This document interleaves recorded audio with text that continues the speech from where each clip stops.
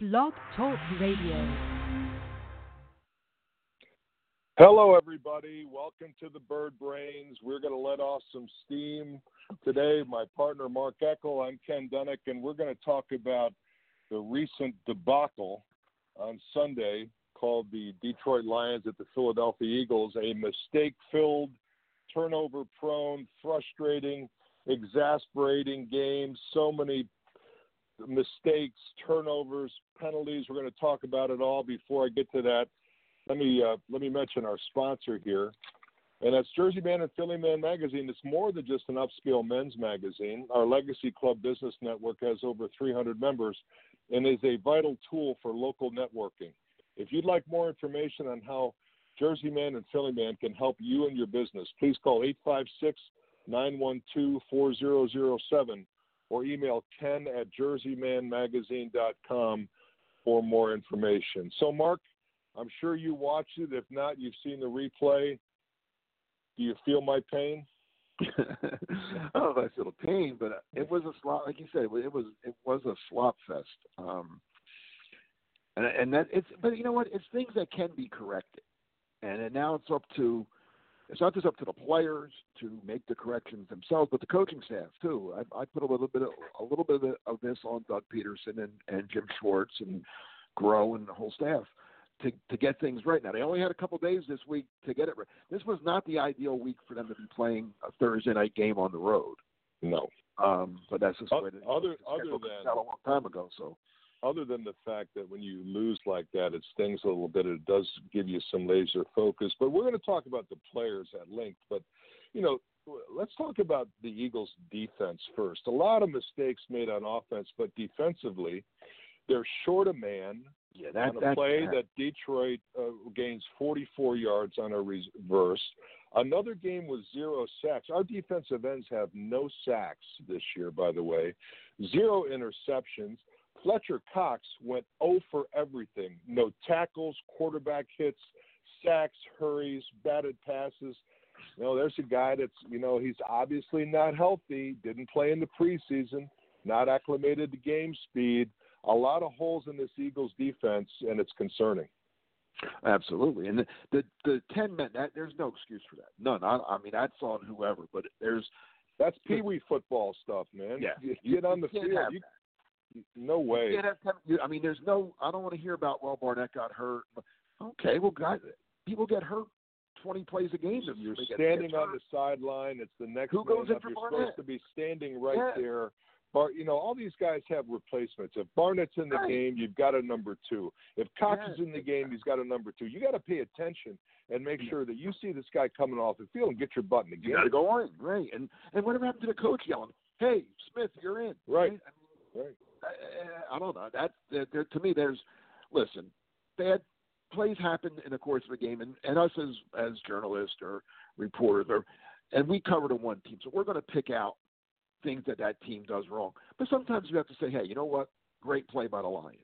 Mm-hmm. You know, Fletcher Cox had a bad game. Well, let's give some credit to the guard and center that blocked him all game. You know, and sometimes you have to do. The Lions didn't kidnap the guy and take him off the field. The Lions did nothing except exploit the fact that the Eagles only had 10 guys on the field, and there's no excuse for that. That's something this is the NFL. You can't have 10 guys on. If you have 12 on the field, okay, that's a bad mistake, and you get penalized for it. But 10, what happens? The team gains 44 yards on you. Well, not only do they have 10 kickoff, we'll talk about that, but 10 guys on the field, and they don't notice it. They don't call a timeout to make sure they get the 11th guy on. How many coaches do they have in the NFL now? How many guys do they have upstairs with binoculars counting the players? Come on, man. You got to be better than that if you're on the That's a good point, too. Staff. All right, if it does happen, and it shouldn't. It should never happen. But if it does, well, somebody's going to say, oh, we only got 10. Timeout. And then okay. So you blow a timeout. Better than give up a 44-yard play that leads to a touchdown, right? I mean, right. I mean, and so the start of the game, Eagles hit the ball. They drive down the field. The drive stalls. They kick a field goal. Nice start to the game. They kick off the Detroit Lions. They take it all the way back for a touchdown. You can't start a game at home like that, giving up a kickoff return for a touchdown. You know, the Eagles special teams has been okay in recent years, but that was a big mistake. Yeah, and nowadays, the games I've watched, almost I would say 9 out of 10 kickoffs aren't even returned anymore. They're not. The kicker, you just tell the kicker, you know what? Hang out of the end zone, yeah. Give them the ball on the 25. I mean, that was rare to even have any kind of a return, let alone one that long for 100 yards for a touchdown. Yeah, that can't happen either. So we're going to talk about the Eagles' schedule coming up, and it's brutal.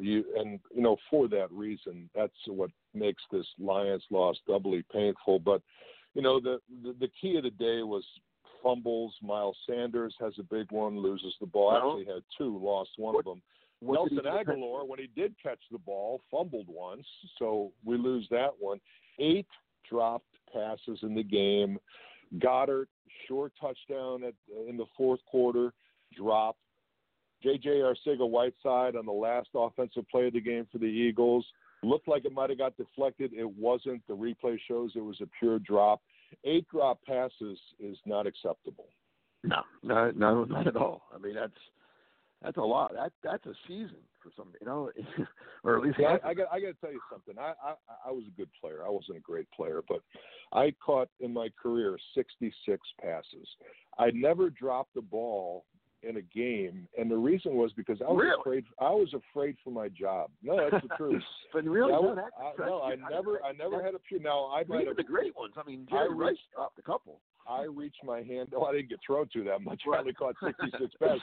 But, I mean, I reached my hand out. I might have got a finger on it. But a ball that never hit me in the hands, I never dropped, primarily because I was concerned for my job. I had laser focused. I knew if I dropped that football, I might not be working next week. These guys with the guaranteed money and the guaranteed contracts, they don't play with that kind of sense of urgency, in my opinion. No, I think I was going to – if you didn't say that, I was going to say, but these guys don't have that. They know. Listen, did anybody get cut this week? Yeah. Greg Ward, who did nothing wrong. He got cut because they need a cornerback because they only have 3 on the roster right now. So there's very little accountability during the season. Now at the end of the season, they may review things and guys will get cut or not re-signed or whatever. But very seldom does a guy get cut. I haven't seen much, because of performance, because it's all about salary cap and guaranteed money and everything else. Now let's talk about something that I thought was a key part of the game. Malcolm Jenkins does a great job on the field goal block. Right, blocks the field goal. I think they win the game there. I thought he was going to win the game. I thought they're going to return it. He gets stopped. Malcolm Jenkins gets called for a needless block in the back that takes the ball from about the 25 or 30 all the way back to the 50, out of field goal range. We have the drops. We wound up losing the game by 3. That was a big penalty. Oh, absolutely. But I still thought, to be honest, and that's I still thought when they blocked here. All right. So let's set the stage. The Lions are up 3. First of all, let me ask you this: because as it turned out, it didn't matter. It worked out for them. But if I'm watching with another guy at this point who was very adamant the other way, 4th and 8 at wherever they were. The Eagles had 3 timeouts and a 2-minute warning. Right. Doug, and I knew Doug was going to go for it just because I know Doug a little bit. Yeah. The guy I was with, who wasn't even an Eagles, just a football fan, watching the game says, "You got to punt here. You can't go for it. You got to punt. You got 3 timeouts. You got the 2-minute warning." Well, that's a great point. And here's Peterson's got to go for it mentality. I like that. Here's why I agreed with him. So they give up the ball on their own 20 or 30-yard line, whatever it is. They still have to stop them. They've got 3 timeouts. If you hold them to a field goal there, you could still go down and win the game. That's normally I punt in that situation, but I see where Doug's coming from right now. I knew. Still win the game. I wasn't even thinking about it because I know from like I said, this guy was just a football fan, not an Eagles fan. He's just watching the game. He was, but I told him, I'm like, listen, he's going for it. I didn't even think twice because that's Doug. Doug goes for it. But I saw he didn't even think about punting. He had his head in the play sheet right away, looking the punter didn't for the next play. No, but I could see the point of punt them deep, if you hold them, you get the ball back. You do, but in Doug's scenario, you got two shots at beating him. You make the fourth down, so the drive continues, or Detroit gets the ball back. You hold them, and you get it back again. You think they're going to get a field goal, right? But you assume they're going to make the field goal. You still have a chance to win the game. To win, but you need 7, not 3 to tie. I got you. But you got two chances to keep the drive alive. So I like the play personally. But as it turned out, it worked out perfect for them because they blocked the field goal and they got the ball at midfield anyway. Yep. So let's talk about injuries. I thought for sure. I did too. As a matter of fact, I thought he was going to scoop and score. They made a nice play to run him down. But so let's talk about injuries on a short week. And again, we don't play the starters in the preseason. We've talked about it all year long. These guys aren't acclimated to game shape, and everybody's hurt in the first 3 weeks. Ronald Darby, hamstring, is out for this game. Deshaun Jackson, abdomen strain, probably going to be out again. Jernigan with a foot is going to be out for a while. They look like they're going to get back Alshon Jeffrey and Camus Grugier-Hill, which is going to help their defense. Corey Clement and Derek Barnett are both questionable for the week. A lot of injuries so early in the season. Yeah, and I hate to keep banging that drum, but it's like we said, a lot of these. Now, some injuries are going to happen no matter if they played every game in the preseason. If you break a bone, if you break your hand, you break your arm, whatever, that's just a football play. And listen, football is a violent sport. Guys get hurt playing it. But a lot of these soft tissue injuries that we're talking about, could they have been prevented if they would maybe had been in a little better football shape?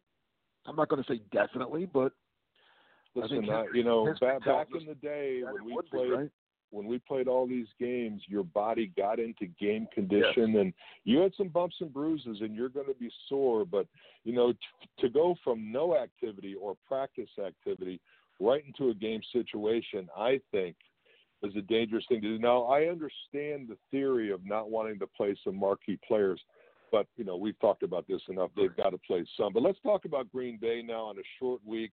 Their Green Bay's defense looks really good now.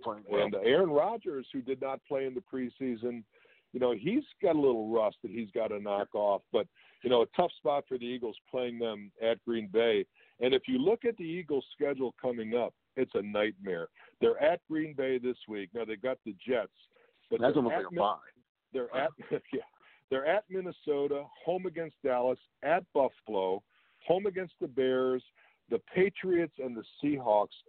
They could lose 6 or 7 of those games, and this season's over before it begins. So you better tighten up because we need a win here this Thursday. That is a brutal stretch. I didn't go that far with that is. I mean, there isn't, other than the Jets, who are just god-awful. All tough games. The rest of them are very tough. I mean, you're talking – read that to me again. Green Bay, the Jets. After the Jets. At Minnesota. Dallas at home. Very good team. At Buffalo. Not a bad team. A good team, and especially at Buffalo. The Bears, good team. The Patriots, and revenge on their mind from the missed kick last year. And the Seahawks, who always I don't think Pete Carroll has ever lost to the Eagles. I don't know that to be true, but you talk about a tough schedule. So he beat Doug the Super Bowl year. He beat Chip home and away. No, he beat Doug twice. He beat Doug out there, Doug's rookie year, and he beat Doug the Super Bowl year.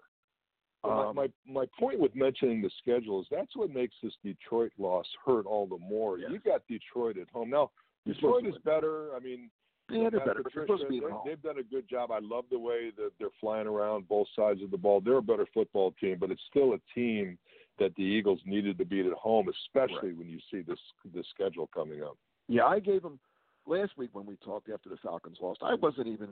I thought the Falcons would beat them. I told you the Falcons were going to beat them for a lot of reasons. Mainly the game being in Atlanta, and Atlanta having lost in Philly 2 straight years. The Falcons were there's certain games you just have a feel about, and the Eagles could have certainly won that game as it turned out, but I had that down as a loss. Lions at home, I had that down as one of the almost a certain win. And I think the Lions their defense has gotten better. But they're still not. The Lions aren't a playoff team. The Lions aren't going to the playoffs this year. Well, who knows? I used to think you're right. I knew what was going on. They are undefeated. They coughed up a big lead against Arizona. They should have won that game. They should be 3-0. But hey, listen, Mark, we're out of time. Okay. It always goes quickly. We'll do this again next week. Thanks everybody for joining us on the Bird Brains. Hopefully, we'll be talking about an Eagles victory next Wednesday. Take care.